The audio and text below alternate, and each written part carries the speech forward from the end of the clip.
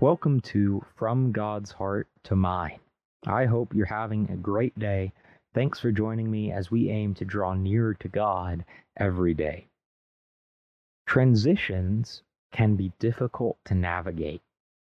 Maybe it's a transition in your job, your place of employment, or the position you have in your place of employment. Maybe it's a transition from high school to college or from college to a career. Maybe it's a transition in your family from single to married to having children. Maybe we think about transitions in the church, like the changing of a preacher or a change in the eldership, or over a period of time, maybe a large change in the demographics of a congregation. Whatever it is, transitions can be very difficult to navigate. Today we're thinking about Joshua 1 and verse 2. Joshua 1 verse 2, God is speaking to Joshua after the death of Moses, and God says to him, "Moses, my servant, is dead. Now therefore arise, go over this Jordan, you and all this people, to the land which I am giving to them, the children of Israel." It was a period of transition for Joshua and the Israelites. They had a change in leadership, as Moses was now dead and Joshua was the leader.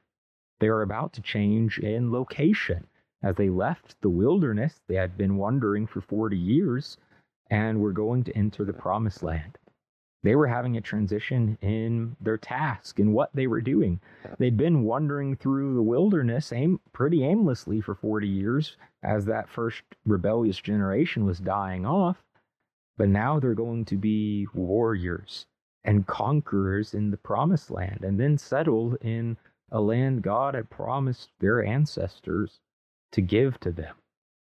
It was a period of transition, and it could have been very difficult. But let's note from Joshua 1 and verse 2 how we should navigate transitions. The first thing is that we should keep doing things for the Lord. Transitions can sometimes lead to a standstill because things are different and no one really knows what it's going to be like and what the new status quo is. Sometimes the work stops and people end up doing nothing. Well, that's never the right answer. God says, "Now therefore, arise, get up." There's something that needs to be done. When we navigate transitions, we should keep doing the work that God has called us to do. Second, we need to keep our eyes forward.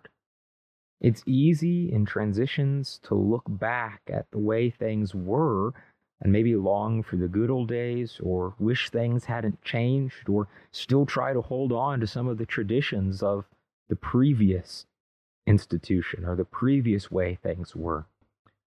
God says, "Now therefore arise, go over this Jordan." You need to look forward. The promised land lies ahead of you, God says, and that's where your focus needs to be. The third thing is that we should stick together. God says, "Go over this Jordan, you and all this people." Joshua, yes, this is a period of transition, but you're not going to go alone. You and all this people will go together. Transitions can easily cause divisions. People might have disagreements over how things should progress or what the transition should end up looking like.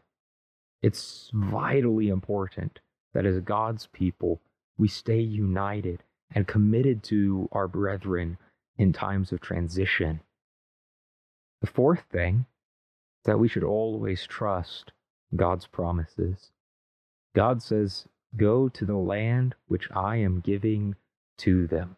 God had promised them this land, and their success was guaranteed if they followed him. No matter what transitions look like, God's promises remain the same. And if we will trust in the Lord, he will guide us through those periods of transition. And the final thing from this verse is that we should never forget who we are. Transitions can cause us to lose a sense of identity if we were overly attached to the way things were done before.